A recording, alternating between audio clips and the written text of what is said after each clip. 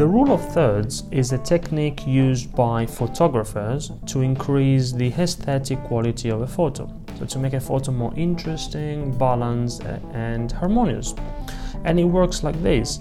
Divide an image into 3 parts, both vertically and horizontally, so that you obtain 4 points of intersection. These 4 points are called power points or focal points.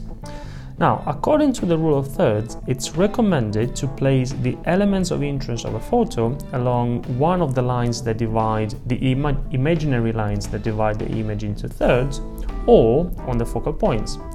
And research shows that the human eye, even if it's unconscious, is naturally drawn to these points. That's why photos that follow the rule of thirds appear more natural.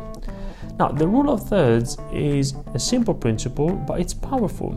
And since a presentation has a lot in common with photography, because it is a visual representation of a story, why not use the rule of thirds to create better slides? So when it comes to slide design, most people tend to place the elements of interest in the center. But in photography, the center is called dead center. The elements of interest of a slide should be placed on the focal points or along the divided lines. The result will be an asymmetrical design which tends to appear a bit more dynamic. And what's the simplest way to apply the rule of thirds to presentation design? Well, you simply combine images and text.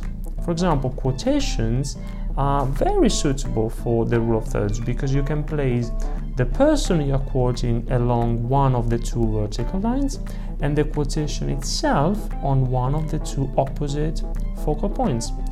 Now, this is the basic technique. Then, guys, rules are meant to be broken. But of course, it's always advisable to know the rules first and then decide if and when to break them. You don't have to apply the rule of thirds to every slide, like photographers don't apply it to every photo. Sometimes you can choose to intentionally place an element of interest in the center.